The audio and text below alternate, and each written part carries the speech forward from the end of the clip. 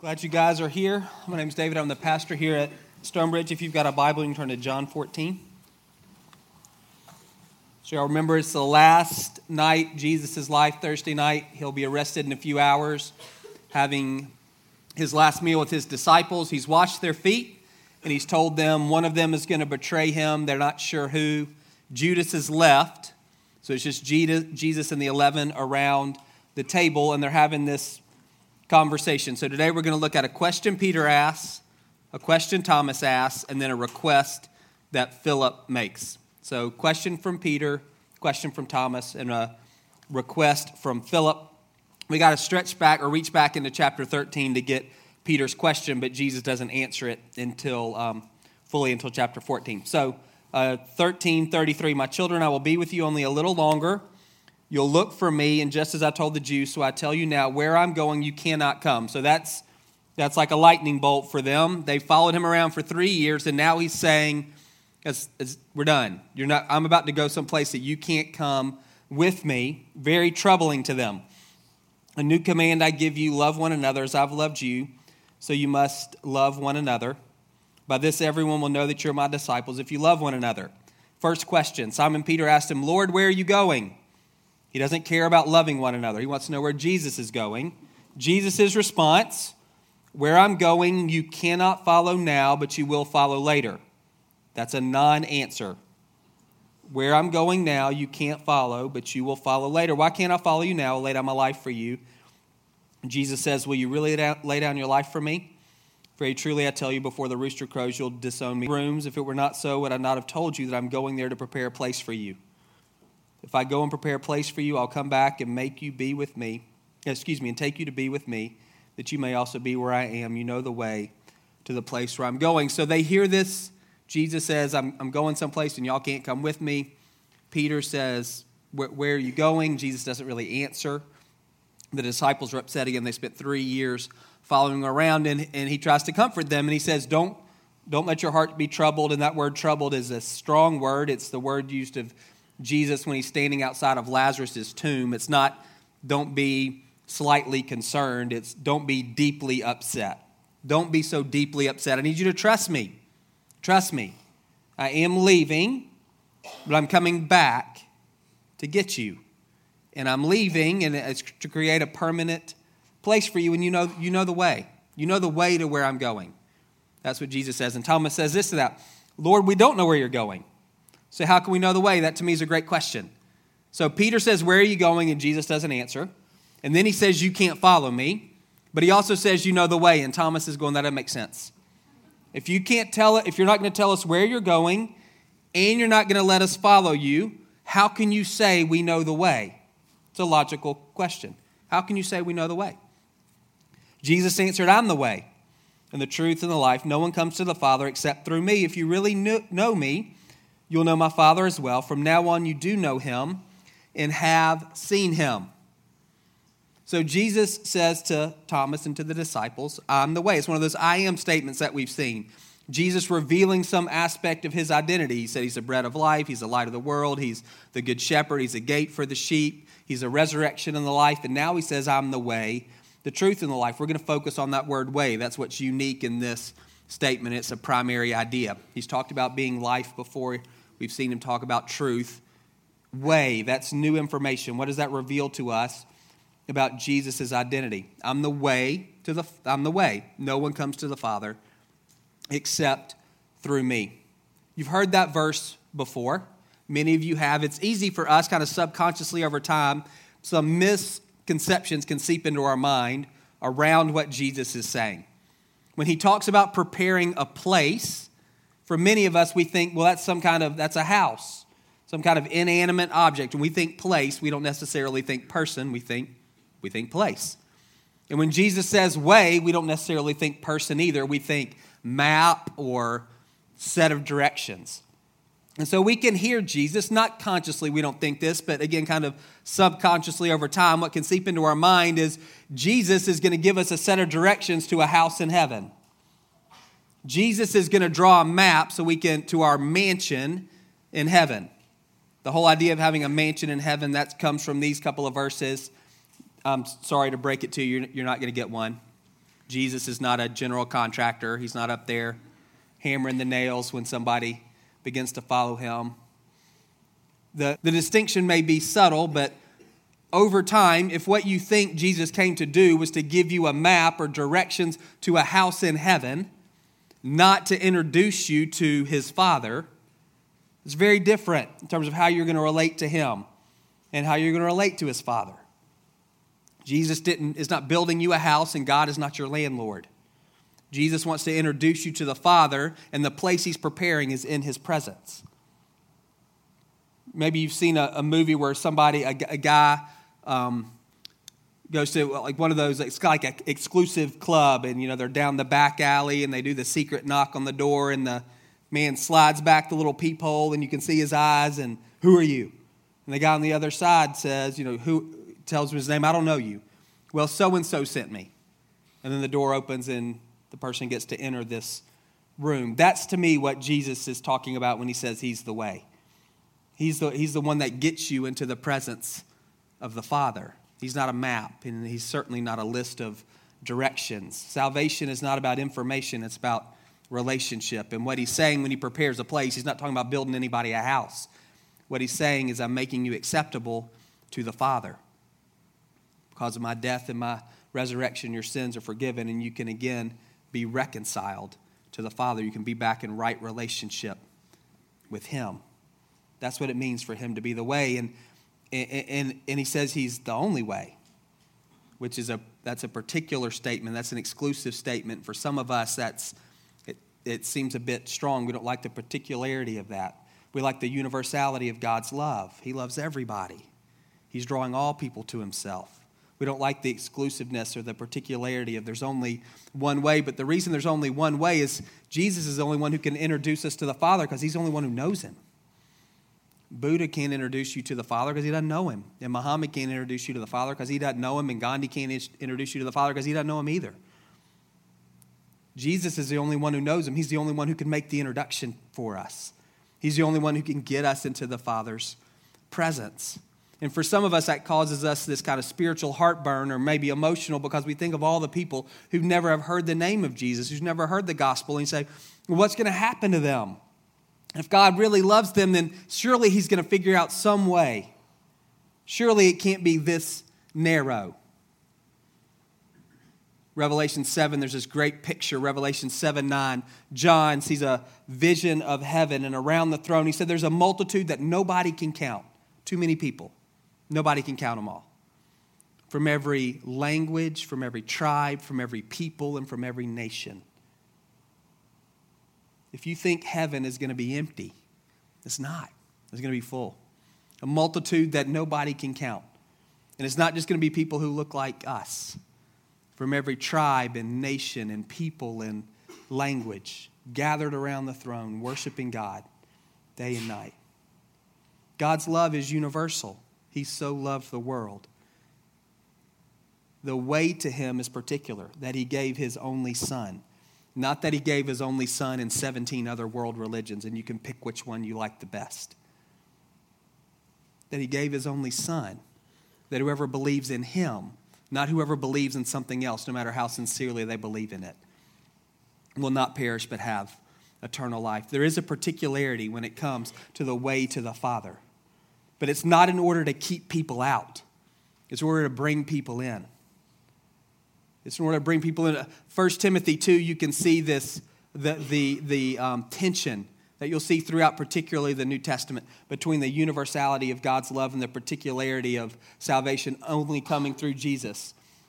This is good and pleases God our Savior, who wants all people to be saved and come to a knowledge of the truth. Universal, global. For there is one God and one mediator between them. Just one mediator. The man Christ Jesus, particular. Jesus who gave himself as a ransom for all people. Global. Just in those couple of verses, you see the tension that we live in. And for many of us, where we just have to get is we have to recognize that God loves everybody more than we love anybody. And that he is actively drawing people to himself. The mechanism, to me, honestly, is a bit of a mystery. I know my responsibility and your responsibility. Jesus gave it to us in Matthew 28. It's a great commission. Go into all the world, make disciples of all nations, all of them. Every people, every tribe, every language, every nation, because that's who's going to be around the throne in heaven. More than we can count. So get moving. Paul in Romans 10, these rhetorical questions that he's asking. Well, how do people believe? Well, they only believe if they hear the gospel. Well, how do they hear the gospel? They don't hear unless somebody tells them. Well, who's going to tell them? Only the people who are sent to them. That's why we do mission work. That's why we support missions. That's why we have missionaries all over the world that we support every month. That's why we send people on short-term mission trips so they get a heart for the nations. And then we place people and support people who are placed all around the world in countries where the gospel is not heard, where churches are not on every corner, where it's difficult to have access to the Bible or to even know somebody who knows Jesus.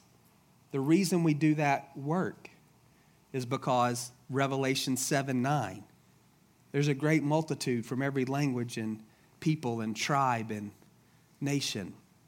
Because Jesus said, go into all the world. And Paul says the only way they're going to know is if somebody tells them. And so we want to be people who tell and people who support people who tell. The way is narrow that leads to life. But that doesn't mean only a few people get to walk on it in terms of the way we think about few. It's a multitude. God loves everybody more than we love anybody. He's actively drawing people to himself. You know John 3:16. You can remember that one. You've already got it in your heart and your mind. He loves the world, global. He gave his son, particular, that everyone who believes in him won't die, but will live forever. And then Philip has a great request then. Okay, so if you're going if the Father is the destination, that's what I just heard you say, Jesus. Peter said, where are you going? And you wouldn't tell him. You told us that we couldn't follow you. But now it sounds like you're saying the Father's where you're going. So how about this? Show us the Father, and that'll be enough for us. I have no idea what Philip thinks Jesus is going to do. Like, pull out a picture. I don't know what he wants. Show us the Father. Jesus says, don't you know, Philip? Don't you know me, Philip? Even after I've been among you such a long time, anyone who's seen me has seen the Father. How can you say, show us the Father? Don't you believe that I'm in the Father and the Father's in me? The words I say to you, I don't speak of my own authority. Rather, it's the Father living in me who's doing his work. Believe me when I say I'm in the Father and the Father's in me, or at least believe on the evidence of the works themselves. So we'll pause there. So Jesus says to Philip, you're saying, show me the Father. I already have. If you've seen me, you've seen him. That's what I've been telling you for 3 years. If you don't believe what I'm saying, remember all the signs. Water to wine, walking on water, feeding 5,000 men with 5 loaves of bread and 2 fish, healing a man born blind, raising Lazarus from the dead. Remember those signs. All of those things should indicate to you, Philip, that it's the Father's the one who sent me. We have family resemblance here. Jesus expands things very truly. I tell you, whoever believes in me will do the works I've been doing, and they will do even greater things than these because I'm going to the Father. Think about that. And I will do whatever you ask in my name so that the Father may be glorified in the Son.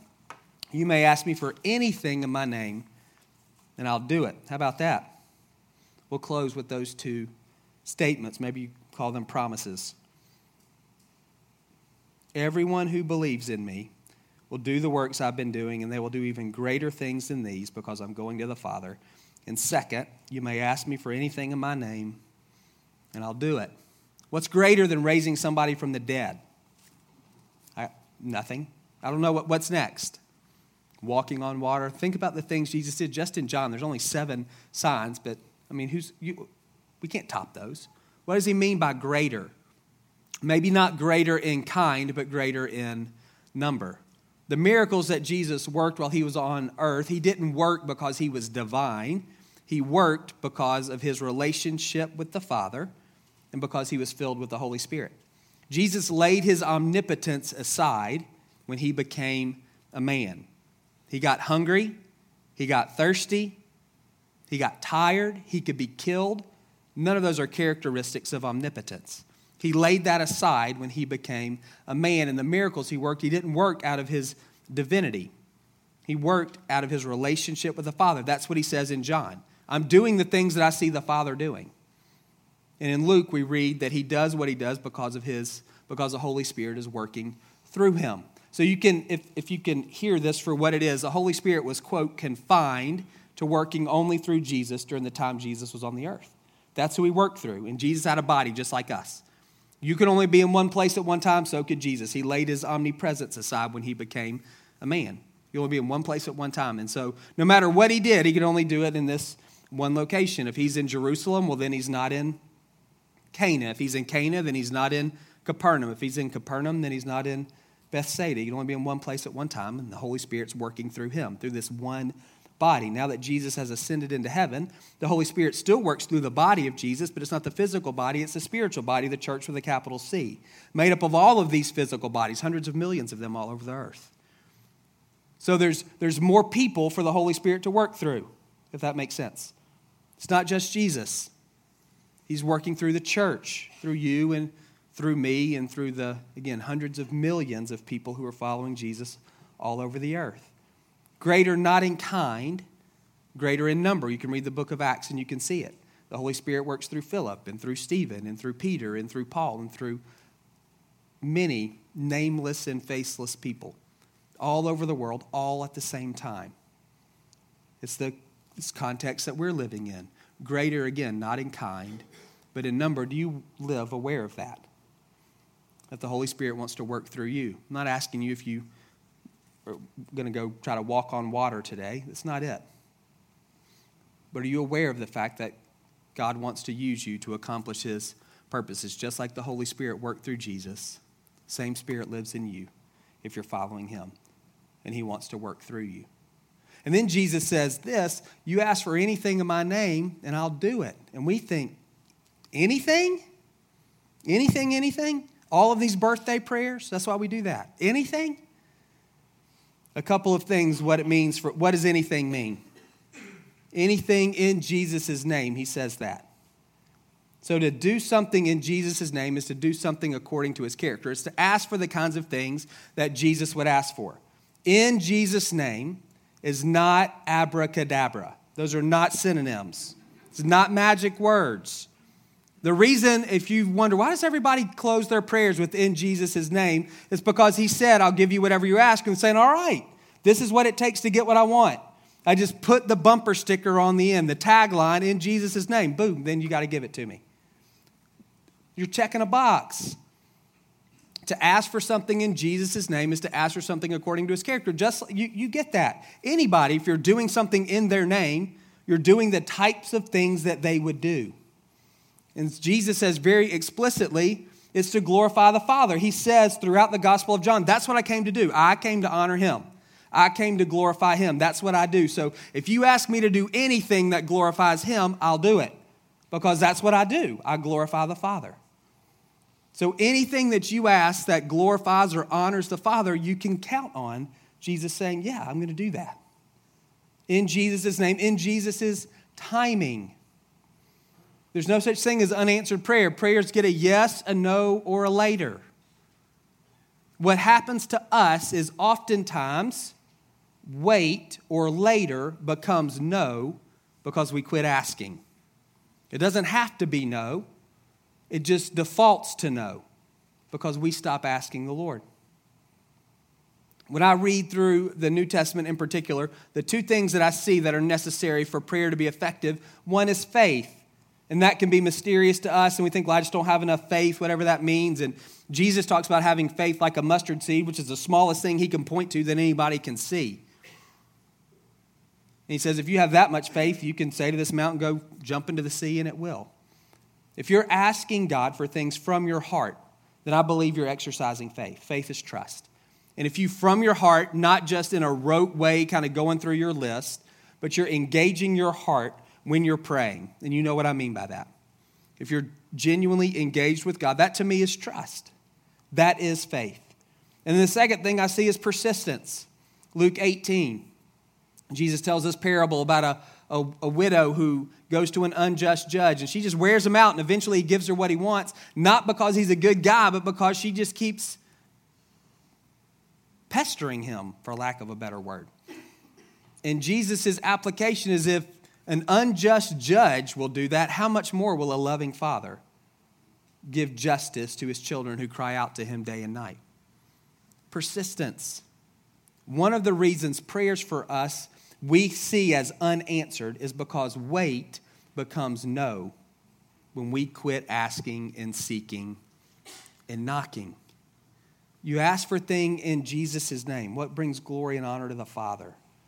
And then you expect answers in Jesus' time, recognizing it may not be today. We want today. It may not be today. He may be saying wait to us. And so you keep asking until it's a clear yes or a clear no. And then in Jesus' way, this is a little ambiguous, maybe a little slippery. Let's see if I can explain it. I feel like oftentimes God answers the heart of our prayers, not necessarily the words. This may be a bit too sensitive. I think about people at the end of their life. When someone gets sick, they're getting older, and we wonder, we want them to be healed, but there's a part of us that thinks, would it be better, honestly, if they just died? Would that be better? What we want is for them to have peace. We want their body to be at rest. We don't want them to be in pain anymore. That's earth, or is it for them to die and go and be with God? This what Jesus has prepared for them. And so you can pray, God, bring healing to this person. And he may answer the heart of the prayer and not the words, if that makes sense. They may not be physically healed on this earth, but they may be ultimately and completely healed through death. That doesn't necessarily mean that we pray for people to die. I think it's always great to pray for people to be healed, and then you leave it to the Lord. You get it. You know what we really want. And so when you pray, I wonder, do you actually know what the desires of your heart are? Not just the words, not just the requests, that's really important. But do you know what's underneath that? Do you know what you really want? I think there's a great example of Garden of Gethsemane with Jesus. God, if there's a way, I would love for you to take this cup from me. Like, take it away. That's what I want. That's my request. But what's underneath that is I want your will to be done. That's really what I want. That's what's most fundamental to me. Take away this cup if you can, but if you can't, I'm okay, because what's deepest in my heart is for your will to be done. When you pray, do you have a sense of kind of both of those levels? It's not a passive kind of wimpy prayer where you're just saying, God, whatever you want to do, where you're not truly engaging your heart. You're not engaging him as a father. You're kind of abdicating your role as a son or a daughter. You're refusing to engage and just saying, God, whatever you want to do, you can do. Not that. Not a demanding, a petulant child. God, this is what I want, and if you don't give it to me, I'm out. It's a genuine recognition. God, this is what I want. This is what I want. I want you to take this cup from me. I want to have a kid. I want this job. I want to get married. Whatever it is, this is what I want. And underneath it, this is my genuine desire. This is what I most want. Are you aware of both of those things, and can you hold on to both of those things as you pray? It may be that God will answer the desire of your heart without answering the words that are coming from your lips. I want to take a few minutes and pray as we close, if you would do so with me. Love ministry teams are up in the front. We'll pray with you about anything that you have going on. You may come in with a need, and we want to make sure that need is addressed before you leave. A couple of things you may want to be thinking about.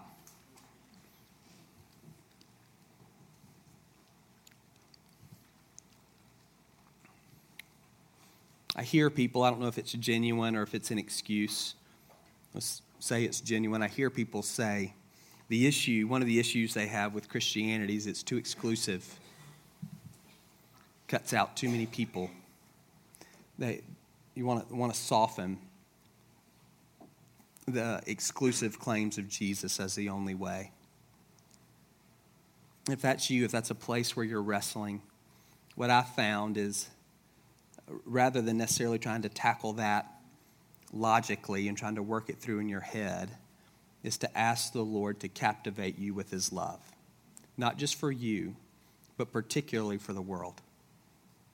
Ask God to begin to show you the love that he has for the world.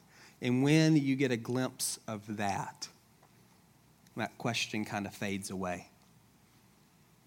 When you realize how much God loves the people that you're thinking about theoretically or hypothetically. They're neither theoretical nor hypothetical to him. He sent his son to die in order to reach them. You may be someone who wrestles with the whole idea of mission. Like, why do we do that? There's enough work here. Why do we go other places?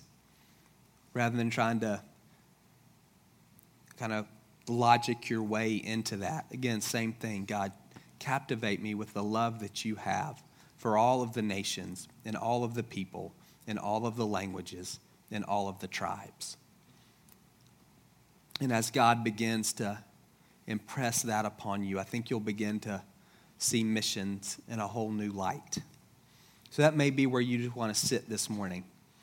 If the particularity of Jesus is a stumbling block for you, God, would you begin to captivate me with the love that you have not just for me, but for everybody in this world? And see if that begins to unlock that for you.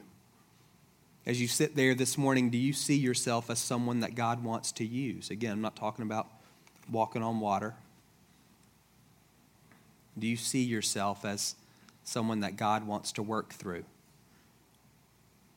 I'm not just asking if you're available to be used, but are you intentionally seeking to be used? Are you asking God to use you, to work through you in the place where he has planted you? These greater works, you're a part of that equation if you're following Jesus. You're part of the fulfillment of that promise. Not greater in kind, but greater in number. The same Spirit that raised Jesus from the dead lives within you and desires to work through you to bless the people he's placed in your life. And maybe you this morning just want to, as Bo sings, you may want to, before the Lord, say, I don't live that way. I'm pretty full just with trying to keep up with my own stuff. I'm not qualified. I don't know the Bible well enough. I don't pray enough. I haven't been doing this long enough. Whatever your reason is. And maybe you just want to die to that in your prayer and say to the Lord, I don't just want to be available. I want to ask, God, how do you want to use me in May of 2019? How do you want to work through me right now? How do you want to work through me this week? I'm here.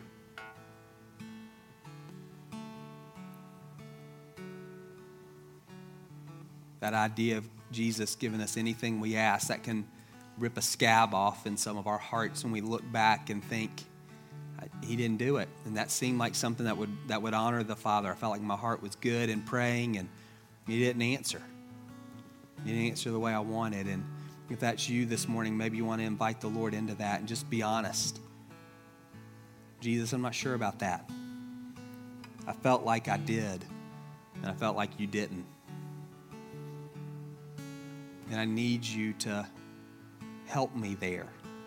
That's created a block in our relationship. It's hurt us relationally, and I don't want it to any longer. So I either need you to help me understand or to help me to move forward without understanding, one or the other, but I don't want to get stuck here any longer. I don't want to skip over all of the places that you say you answer prayer or that you're a good father.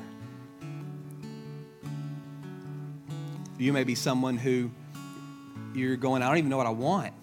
I can't even discern my own heart. And you may just want to begin to ask the Lord that.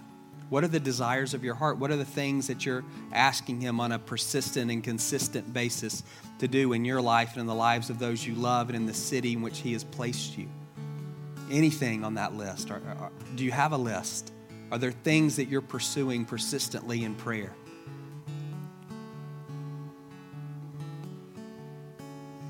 It's kind of a wide open opportunity to respond based on what hits you the most this morning. Holy Spirit, I pray for every man and woman, every child in the room, that you would lead each of us into the place where that you most want to address in our hearts this morning. And I pray for each one of us that we would be responsive to your leading, that we would recognize your voice and that we would say yes. that we would say yes. In Jesus' name, amen. You guys can stand. We'll have teams here up in the corners. And I would encourage you to take advantage of them. Something stirred in your heart, let these guys pray with you about that. There's something about having someone agree with you in prayer that helps kind of solidify that and make it a bit more concrete. So you may not feel like, I've got this burning request. It's okay. Just come forward and let these guys stand with you. And then Bo will dismiss us in about 5 minutes.